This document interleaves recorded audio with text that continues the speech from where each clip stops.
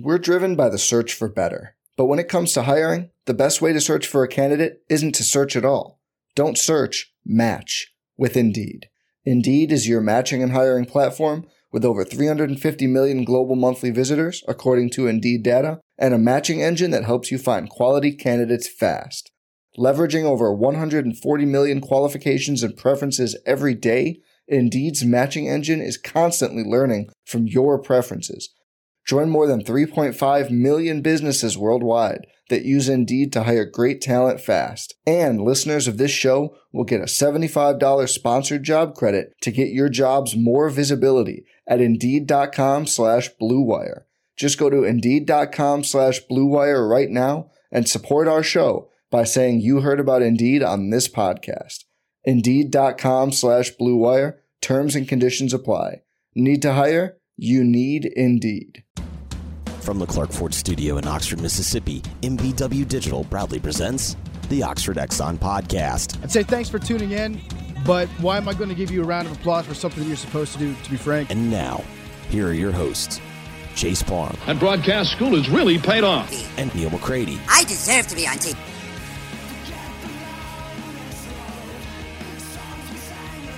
Welcome to this edition of the show. I'm Chase Parham, and I went to the Lyceum on the Ole Miss campus this morning to speak with Chancellor Glenn Boyce. We talked about a number of topics, including Chris Beard's fast turnaround of the Ole Miss basketball program, a large-range view of what's going on with college athletics right now from an NIL standpoint, a court case standpoint, and more. And then we spent a lot of time on the university as a whole, the academics, the enrollment. Ole Miss currently seeing record enrollments as far as retention, its freshman class, its overall enrollment as well. And it's not just beating its previous highs, it is doing things that not many schools around the country are. As the enrollment cliff is very real and very much impacting schools across the state of Mississippi and the nation as well. And when you have a lot of students, you need infrastructure, you need places to put them. We go through all those topics. We talk about some of the things coming as far as the Duff Center, the STEM building, long time being built, a lot of resources put into something that Ole Miss is very excited about right now. So really a great conversation. We hit a number of topics, and I think you will enjoy it as well. If you have any stake whatsoever in Ole Miss or care about the institution, you'll want to hear from Chancellor Boyce here, as he's in his fifth year, almost at the end of the year. It will be about 5 years since his tenure began back in 2019. So let's get on with it. Again, from Friday, February 2nd, in the morning, again, spoke with Chancellor Glenn Boyce. So here is that conversation right now. Chancellor Glenn Boyce joining us now on the Campbell Clinic hotline. Chancellor, really appreciate the time. We're in the Lyceum here this morning. We're going to talk a lot of academics, a lot of enrollment, a lot of really major things going on, not just locally, but in the state of Mississippi and nationally as well. But, I got to start with basketball. Tuesday night, the largest crowd in not just Pavilion history, but Ole Miss basketball history. This Saturday is going to be even bigger, sold out, hard sellout for Auburn and the Tigers in town. I was speaking with, I know somebody you know as well, Hunter Carpenter this morning. We were trying to come back and figure out this is the most anticipated game since when, and it might have been when he was on the court in the late 90s at this point. I know that you obviously were somewhat involved in the decision to hire Chris and that everything has happened this fast. What's it just sort of been like watching this come to fruition so quickly? Well, first, Chase, thanks for the opportunity to be with you today. I want to begin by saying that one of the things that Chris has talked about tremendously across all sectors has been, we have to have a home court advantage. And a home court advantage means a true impact on the game. And for any of you that are out there that know about that, there's a difference between just attending and truly having an impact. And so we thought, and I went and talked to the guys at the beginning of the season, like I do with most of my teams, and I told them and explained to them that this place has never been challenged, meaning this pavilion. We don't know how out it can be. We don't know if it can be a home court advantage. We've never seen it at its full capacity with everybody totally into the event. And I said, that's the challenge. And I said, in order to do that, let me tell you, man, it's about winning, right? You got to win. And they play an exciting brand of basketball. So what I did not anticipate is, and nor did Chris, is that it would happen this quickly, okay? We were excited about this team. He was excited about it, but had no idea that it would happen this quickly. And we're excited about the fact that the community and the university and our students in particular, because it all starts with the students, Chase. It's all about they get everybody going, and then everybody gets into it. And saying we have an amazing group of students right now. And one last thing, I want to give a shout out to Keith about that crowd and about the enthusiasm, because we kind of ran out of student seating. And we kind of just said, let them in. They'll find a place to stand or sit. So anyways, we're incredibly excited about just about the passion that our university right now and the community of Oxford has for basketball. And that includes both women's and men's. We had a great turnout for the Tennessee game, and that was exciting. Yeah, you've got problems at hand sometimes, but where to put students might be the best problem you could potentially have in all sectors at this point, right? No question. It's that I'm going to use this to dovetail into enrollment and talk about some of those things in a second. But you mentioned it. Football has this 11-win season. Everybody seems to have this off season that is geared toward not playoff or bust, but certainly that expectation. Baseball, 2 years from a national title, all these different things. When you try to figure out what causes the different things, because you guys are not just excelling in enrollment, but enrollment versus the national level and things that we will get to as well, is there a way to quantify athletics' impact on that? I mean, do you have any type of studies that show this does this or whatever, to even a more, not even necessarily quantitative, but in any way whatsoever? We don't have any studies, but we know that the visibility and the projection out there of our programs, and when people see the stadiums alive and when they see our pavilion alive, students sit up and take notice as they're watching games. But what we do understand, and what it would be very, very complicated to go ahead and quantify something like that.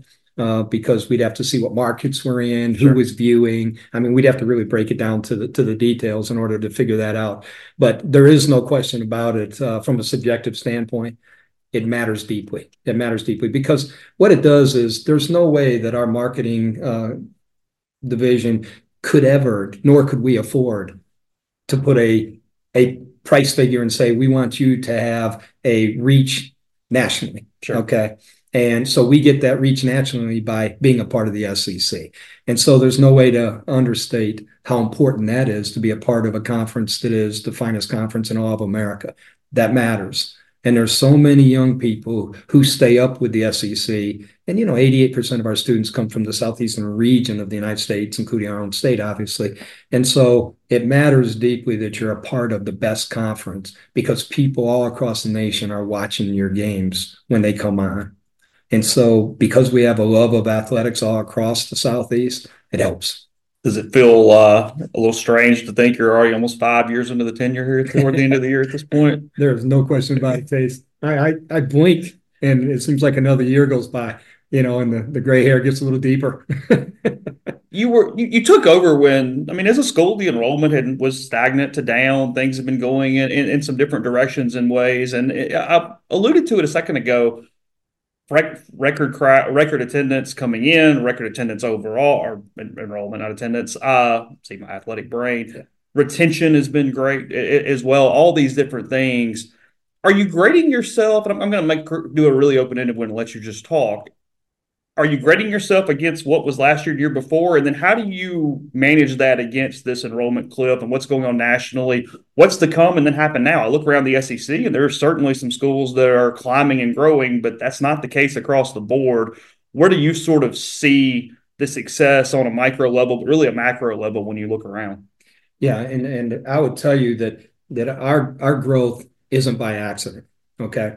When I first arrived, we restructured. And we put in an enrollment management division, and we put in new strategies. I hired a tremendous vice chancellor of enrollment management, Eduardo Prieto, and his department is absolutely amazing. Matter of fact, this morning I was blessed to go talk to 500 parents and their students at admit day, something we had never done before that I know of. Okay. So we put in all these efforts to attract students to our campus in particular, and to put emphasis on this so that this division wasn't buried inside of another division, because it's that important to us. And so in turn, everything we've done has been strategic. And so we're proud of the strategies that they played out successfully for us. We've changed our marketing and communication division, altered that dramatically, okay, and reached out in a different way with that. And they've been an enormous part of this. Now we've got a new website, which, really matters. And when that's fulfilled and complete, it'll be significant too. So every step of the way we've talked about, and we know what's been said in the past is historically true. If we get them to touch this campus, there's a good chance, Chase, they're ours. And that's very, very true. And so you can't imagine the foot traffic that we have across this campus, because we have thousands, and I'm not exaggerating, thousands of parents and potential students come here and visit every year.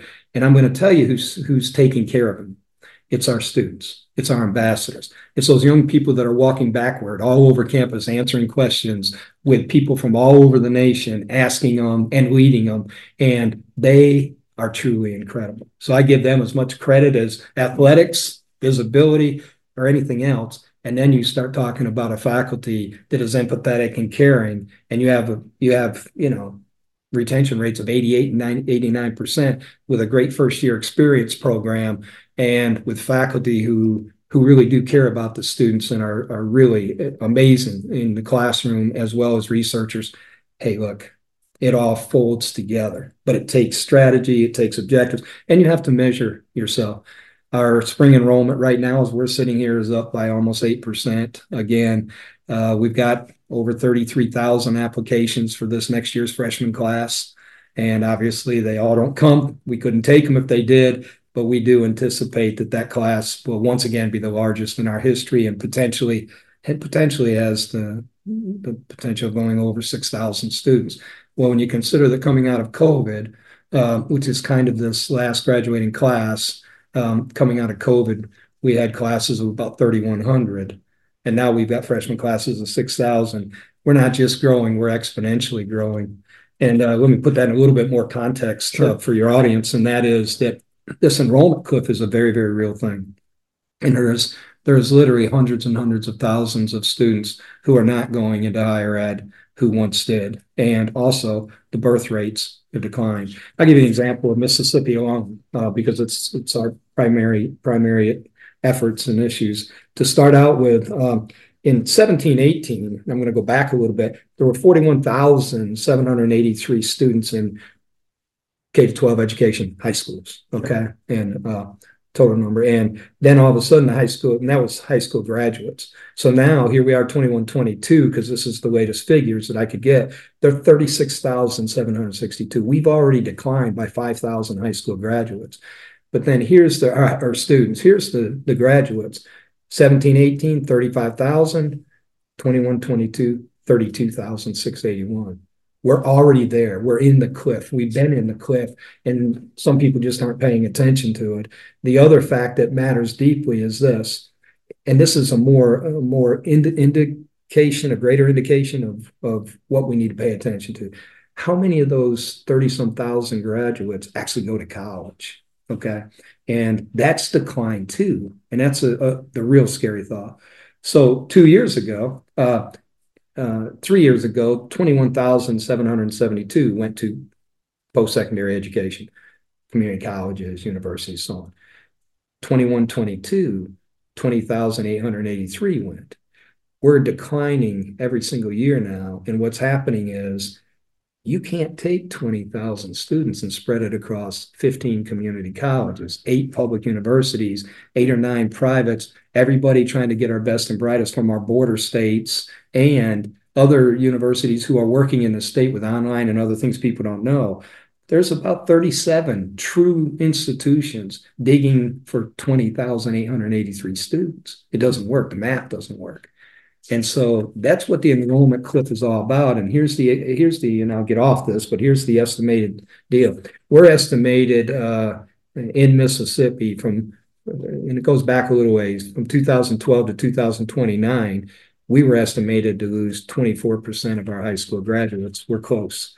When you get to 2019 to 2037, see, this cliff isn't going away.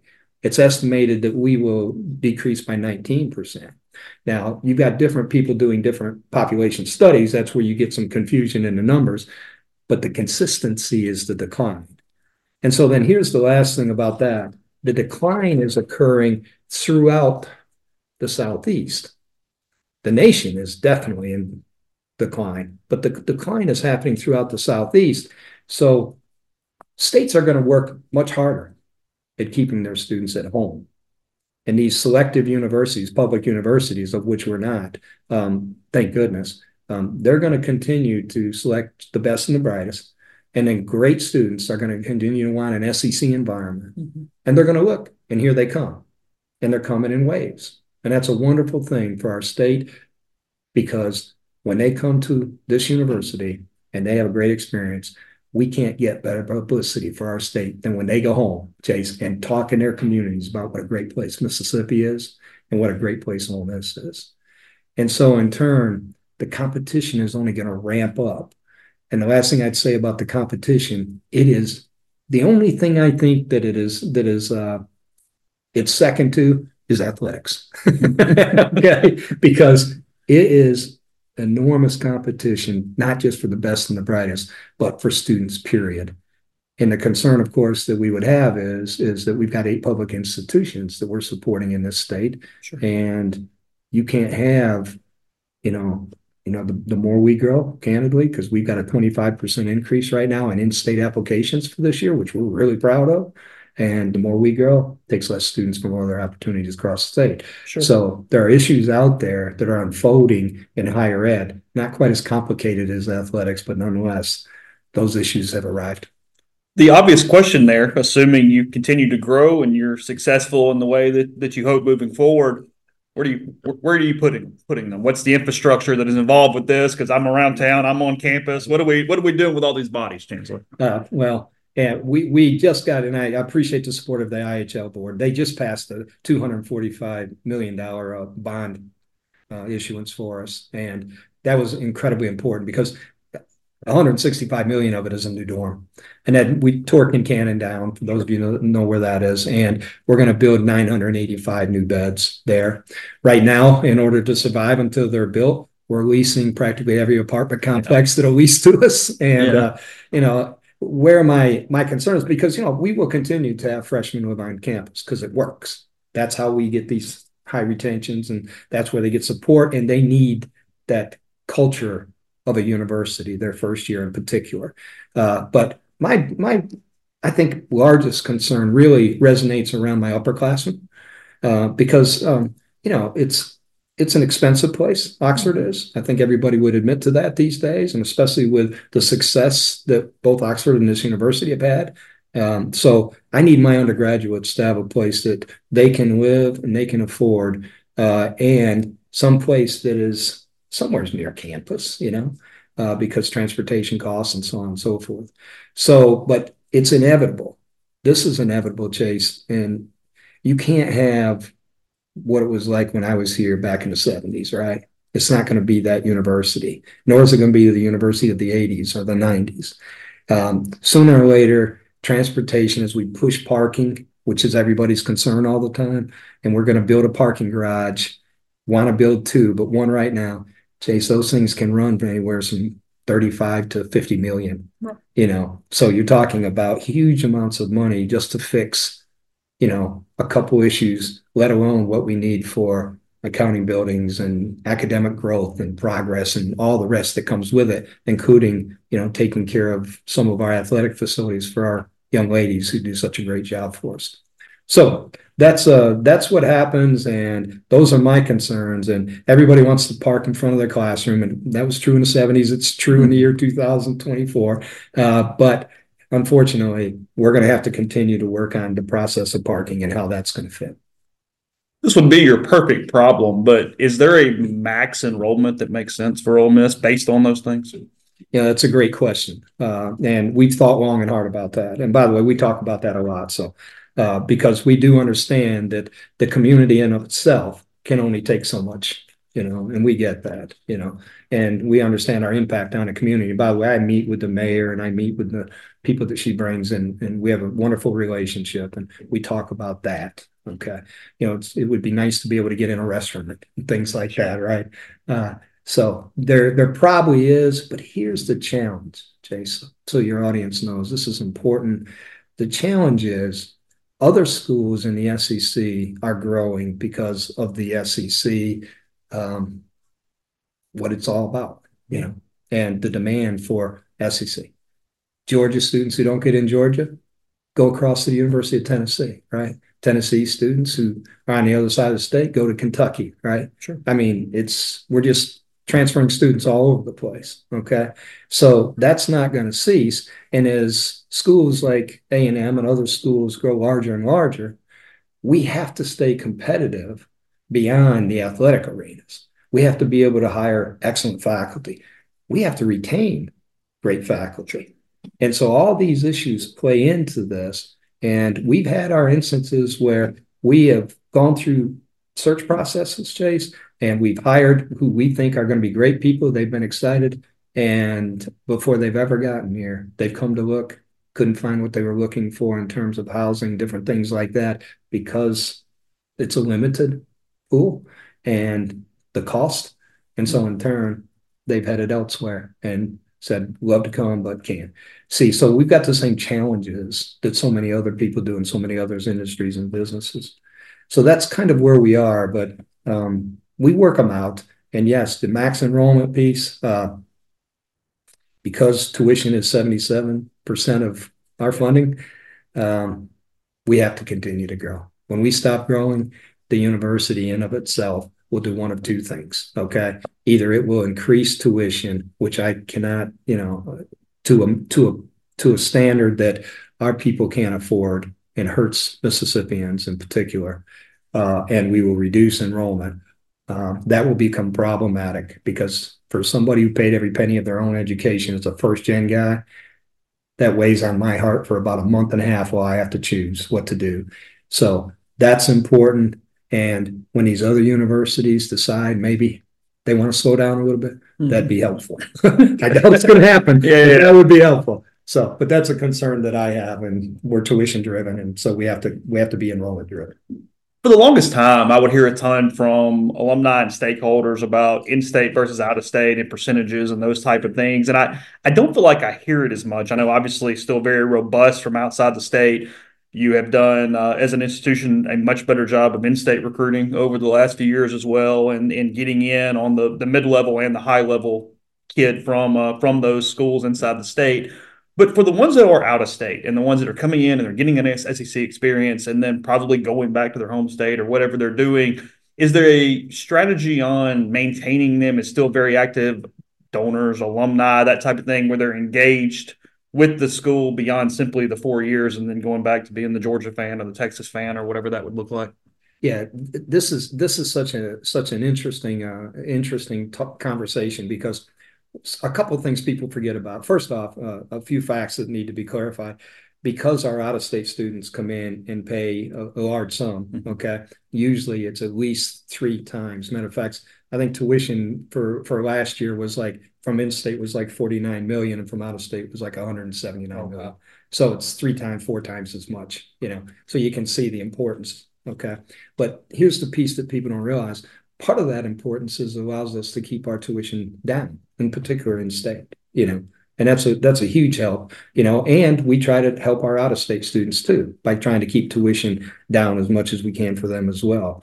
But the other piece I would say about that's important is the experience that all students get, regardless of where you come from. And I remind people, Chase, it's kind of funny when people really just argue with me about this and really get on me about, this out-of-state influx. I remind them that I'm out of state. Okay. I think they forget that. I'm a Mississippian. I've been here all my life, 40 some years, but I was an out-of-state guy when I came, so I understand the experience. But the bottom line to it is that we want to be a Mississippi university, and we will always as the flagship of our state, always, Chase, have a place for a Mississippian. We will never allow a Mississippian and say, no, you're qualified, but you can't come. That's not going to happen under me, I can assure you. Okay. And the second thing is, onto that piece is, with that, if there's a seat available, though, we want that seat filled. We want that seat filled. And we will do everything we can to fill that seat because we know we're a better university if we do. So. What are you seeing as far as enrollment, participation, opportunities at your satellite campuses? We keep talking about Oxford and those type of things, but what does it look like right now, overall picture of the satellites? Yeah, overall, I'd say the satellites are more neutral than they are anything else. I don't think you're seeing a large gain in satellite education anywhere right now, really, honestly. It's kind of running the trend of things at this point in time. And satellite education so often is adults and the adults that have been in the workforce for years, they're coming back trying to enhance their education, finish their educations, all those work. And so they're very, very important parts of our university to do that work. But I don't think you're going to see large increases.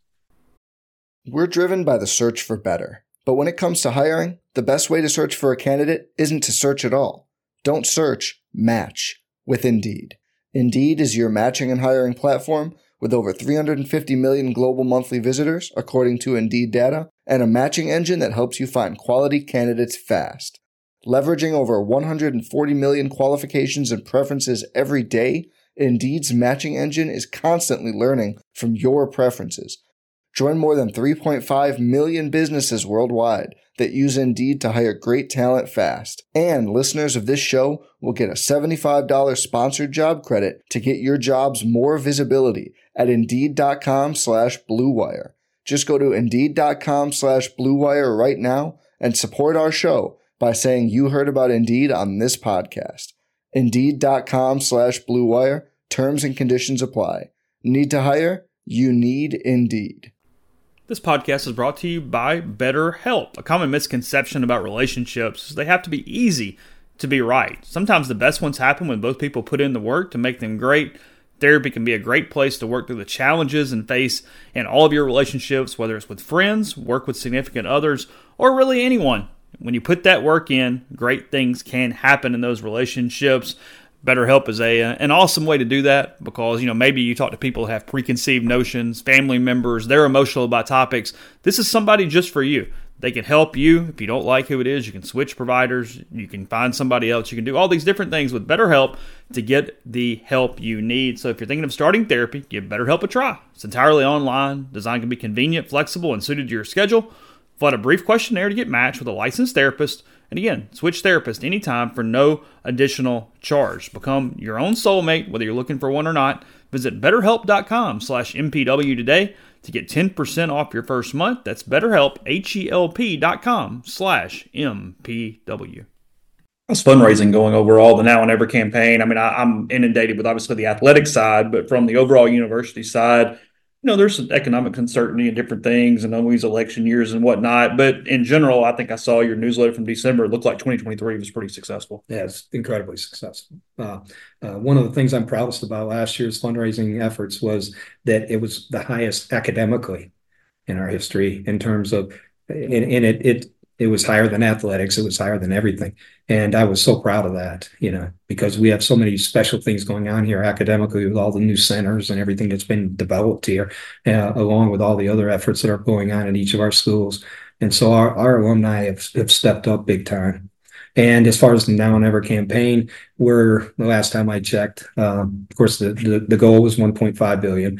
And I want to address that for just a second. 1.5 billion, and we are right around probably 50 million away, and we will reach the goal, and that's exciting. That's not much when you think 1.5 billion. I hate to get overconfident, but sure. But our people have been so wonderful. We could complete it before the end of this year for us. And I would say this about it, but what people need to recognize, and sometimes don't, and I have to educate my legislators about this from time to time. Look, that's a big number. And when people hear, wow, you've raised 1.44 billion, they think you must be the richest university in the Southeast, right? They don't really understand that almost all of that is restricted funding, right? Sure. And all of that is, and that's the way it works, and it should be. People have various interests across the university. They give to those interests to make us better, but it's not money that is just free for us to do anything we would like to do with. Most of it is restricted to make us a better university in all the different areas of our university. And that includes, of course, that sometimes people don't realize that number. UMMC is included in that number. Okay.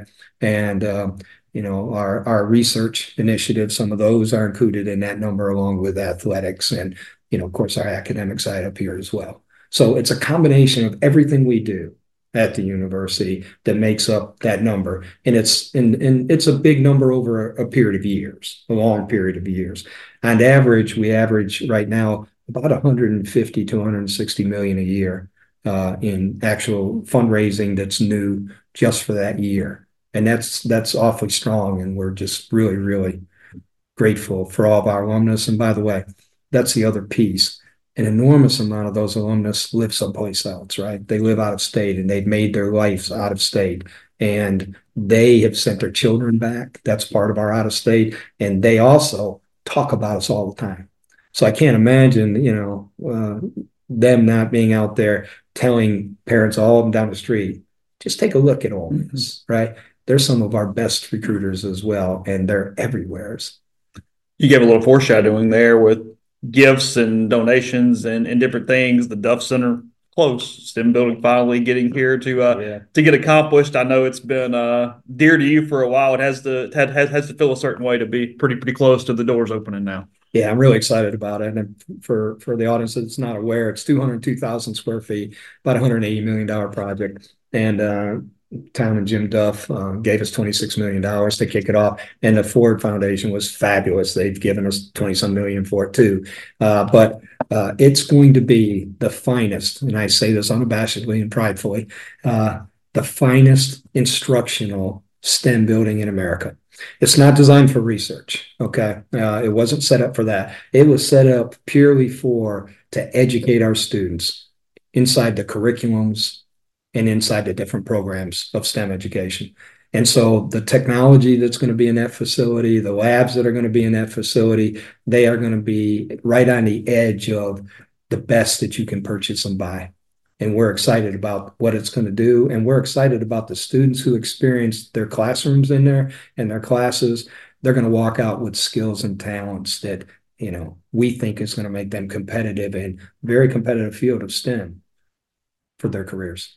The part of nursing that's here now is done well too, correct? The nursing school, sorry. That all the improvements there, down here, everywhere has been successful, correct? Oh, yes, absolutely. We're excited about the nursing program, the BSN coming up here. Sure. And we're, matter of fact, I had a conversation about that yesterday to find out where the construction was. Okay. We're, probably my only real complaint about anything is, and it's no fault of anybody's, period, even the industry, but construction takes a while. Yeah. It's a lot with the dorms and things you talk about is, hey, 1,000 beds. It's like, that's really expensive for 1,000 beds, and it's a problem and it's a Band-Aid and all. It's all those type of things. This may be a complete no. I didn't have this written down and didn't even think to ask you till now, but Amazon just announced this data center in Madison County in the middle of the state. Does that have direct or indirect impact on Ole Miss in any way? I think it always does. Okay. Absolutely. One of the things that I've been committed to, and I have a long history of economic development in the opportunities I've had to lead different places, and I've been involved in some of the biggest, the car industry, for example, and so on, that have come into the state and deeply involved. And so in turn, I like economic development. And I want our university to be seen as a university that helps grow the economy of the state. It's very important to me. Matter of fact, I think we will even be more involved in the future. So anytime something like that happens, my first question is this, okay? How can I take care of the labor market? All right. Because if we can provide the labor market, okay, and it's a quality, educated labor market, more and more companies will recognize who we are and what we're about in Mississippi, and companies will be successful. And that was our biggest concern when Nissan announced, we'd never made a car in Mississippi in our lives, and we were going to be expected to produce all these automotive workers, including the supplier workers, which is an enormous number. So it's the same situation here. What kind of technicians do they need? What kind of technical skills do they need and degrees do they need? I'm going to be thinking about that, and do we have enough emphasis in these areas? I met with MDA yesterday, And we talked about what their future looks like as Bill Court comes in. All right. Very important for us to understand how their mission is and what they're looking for and how they're going to redesign and move into the future, because we want to be a player in that. And so in turn, but it's not just that. I believe that Oxford's a bright light city. Okay. I believe that with all my heart.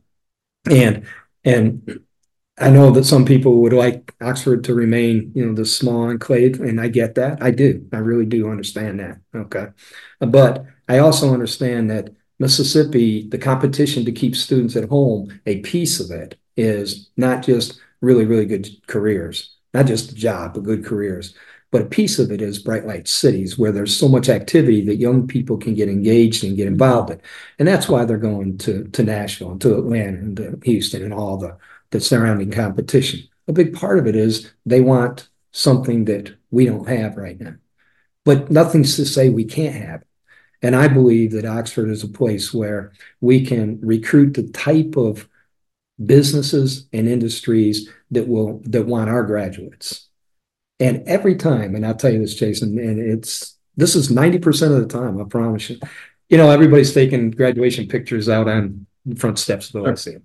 So I walk out and everybody looks great and all of our students look amazing and they're taking the pictures. So I always stop, try to visit whenever I have time, and I say, tell me what's next. And 90% of the time, the first statement out of their mouth is, Chancellor, we don't want to leave.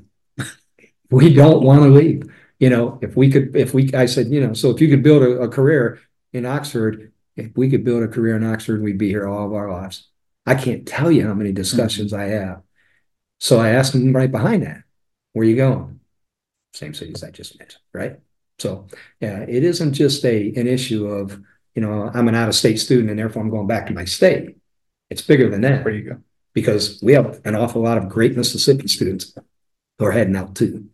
I'm going to switch back to athletics quickly for the last thing. Appreciate the time. Not to get overly down in the minutia, but when you see NIL legislation and everything going on in college athletics right now, and you hear of revenue sharing or making them employees or whatever comes from this as Congress does or does not get involved, just 10,000 feet in the air, what do you see as the landscape and the sustainability of this right now?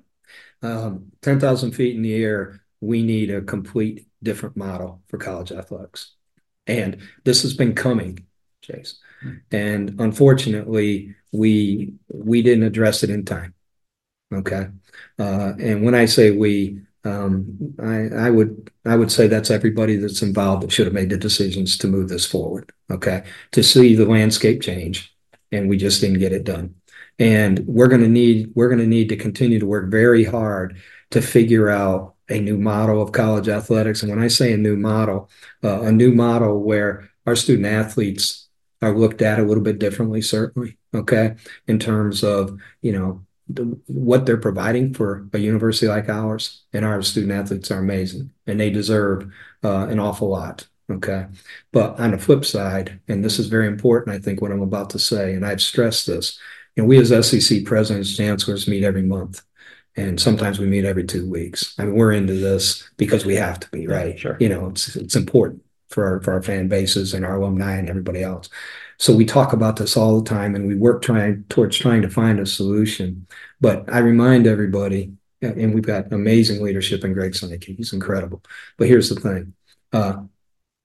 Everything moving forward has to have some element of leveling the playing field. You can't move forward and say, we're just going to take and open this completely wide open where it's all based on money.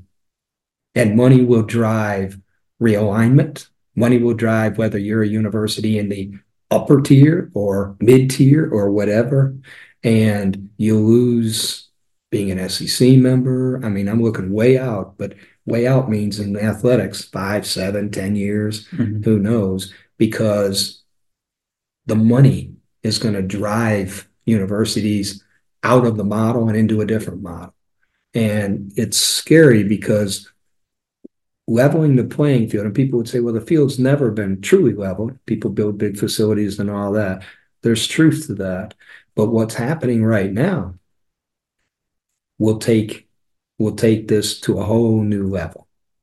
And it will take where schools have enormous alumni bases and enormous students, enormous fans and everything else, and will create a different culture and a different environment when the money is going to continue to drive the recruitment of athletes and everything else. When that happens, and so like it or not, and I don't know the answer, you have to provide some type of capping system at some point. And I don't know exactly how that needs to be done, but I do know there has to come one at some point, because otherwise you will absolutely change college athletics in an incredible way, and you'll change many universities as they decide that they can't sustain this kind of financial model. And you know this, Chase. One of the things that I think is out there that isn't true. Now you know me, I'm a huge athletic guy, but what isn't true is that athletics makes all this money. Sure. And by the way, that isn't just here. It's pretty much everywhere. Okay. And yes, athletics is dealing in big dollars, but there's big expenses, right? Mm-hmm. And so on. And here's the last piece I'd say about that. And all these lawsuits there's one right after another being filed. It's just, It's amazing, by the way. I would say this, which is very important, I think, too. Trying to hold this accountable is getting more and more challenging. And you can't make a new model without making sure that you can hold it accountable. And that's the second piece. You got to have a model that levels the playing field when you make decisions on policy, okay? But that you also have to have a model that you can enforce. And sometimes with all the lawsuits and all the court cases, there comes a point where you can't enforce a lot of the model. And when that happens, you either change and adapt, or it's gone. Take your pick. You've been in the rooms. Is that doable without congressional change? There's one piece of congressional change that is, I think, imperative, and that's antitrust legislation. Okay. We've got to have some protection on antitrust, because you got to have the ability to talk across different conferences. Otherwise, you have more chaos than we already do. But I want to say one last thing about that, and we could talk for the rest of the day on that. But one last thing that matters deeply, Chase, nobody needs to forget about the student athlete and all this, because what I'm concerned about to a large degree is people are forgetting about, and this is in the weeds, but this is impacting student athletes' lives, is that it is incredibly important that while all this money's flowing in and all this conversation about money and NILs, I know some of our student athletes, and they talk to me and they say, I get all these emails on NIL opportunities. I don't have time to go through them. I don't know what they are. Our student athletes are inundated with this issue more than people realize, and it's not always positive, because for them, they're just trying to go to school. And they're trying to play their sport at the highest levels they can. And then if they can get some more resources and get paid some, and if they can, do some work with NIL and benefit from their performance and all the years they put in, that's outstanding. That's wonderful. But we're here to work with them to get a degree. So here, let me play this scenario out for you, because this is happening. And this is sad. Okay. Look, degrees change lives. I don't care what anybody says. College still matters, and degrees change lives. We're real blessed. 88% of our student athletes meet the academic performance standards. We're graduating them left and right. Their GPAs are amazing. We take care of them, and they do their part. They're very responsible. But think about the athlete who's getting in the portal all the time because they don't get playing time. They don't like the program. They want to see what their value is on an open market, just to be candid about it. And what about those credits? Are they transferring with them? Do they lose credits along the way? Where are they in this pipeline called a degree? And the truth of the matter is they're losing credits, and their time to degree completion just got extended. And sometimes when they don't make it into the league, okay, or they don't make it into the next level, that time to extension gets in the way and they don't go back. And I promise you, the ones I've talked to who didn't go back have all said the same thing to me. Chancellor, my greatest regret is I didn't finish. I didn't get it done. They all say that. My greatest regret, I didn't walk that stage. I'm concerned about this. And I'm concerned. I'm not saying I have any answers for it, but I'm concerned about how we're educating our student athletes about that issue before, people want to say, well, you can't do NIL and collective work, before they enroll and so on and so forth. All that's fine. But are we doing enough work before they get in the portal on what's going to happen to you? You need to look here and pay attention to this, okay? Because it matters. And then they don't know about paying taxes. They don't know about these things. We're doing a great job trying to educate them on the financial pieces of things, including that this money doesn't come in forever. Save, invest, and what all that means. They need that. Every student needs that, by the way. Sure. My wife would tell you, as a CPA, sure. That's a major fall down of freshman, sophomore year. We need to put that in for students, and I think she's probably right. But they need that. And then the last piece that is true, and it's out there. Look, you've got unscrupulous people who will take advantage of these athletes, and they trust them, okay? And somehow they've gotten into that inner sanctum. And, these athletes, they've got to have some place where they can turn and say, I trust. And that trust is fulfilled. That matters. These are the things that matter, and I hope people don't ever forget that in all this conversation and dialogue and all the controversy and chaos that's happening, and it is very chaotic, we're still giving them an education. We're still providing housing. We're still providing wonderful food, great swag, all these things, right? Sure. Player development, great facilities, you name it. We're giving them great health care too. Everything we possibly can do for them to make them a successful student athlete. And you know what? When we lose, and this is probably everybody would have said maybe years ago this was going to happen, but this is probably one of those most dangerous moments when the student piece of this won't get left behind by any means, but doesn't have enough emphasis placed on it. And so I don't want your audience to forget that that's what it's about. That's their future. On a much lighter note, the baseball and softball teams start in Hawaii. Can you stay up for 2 a.m. to see a final pitch of a game out there? I can tell you this right now. The answer to that is no. Okay.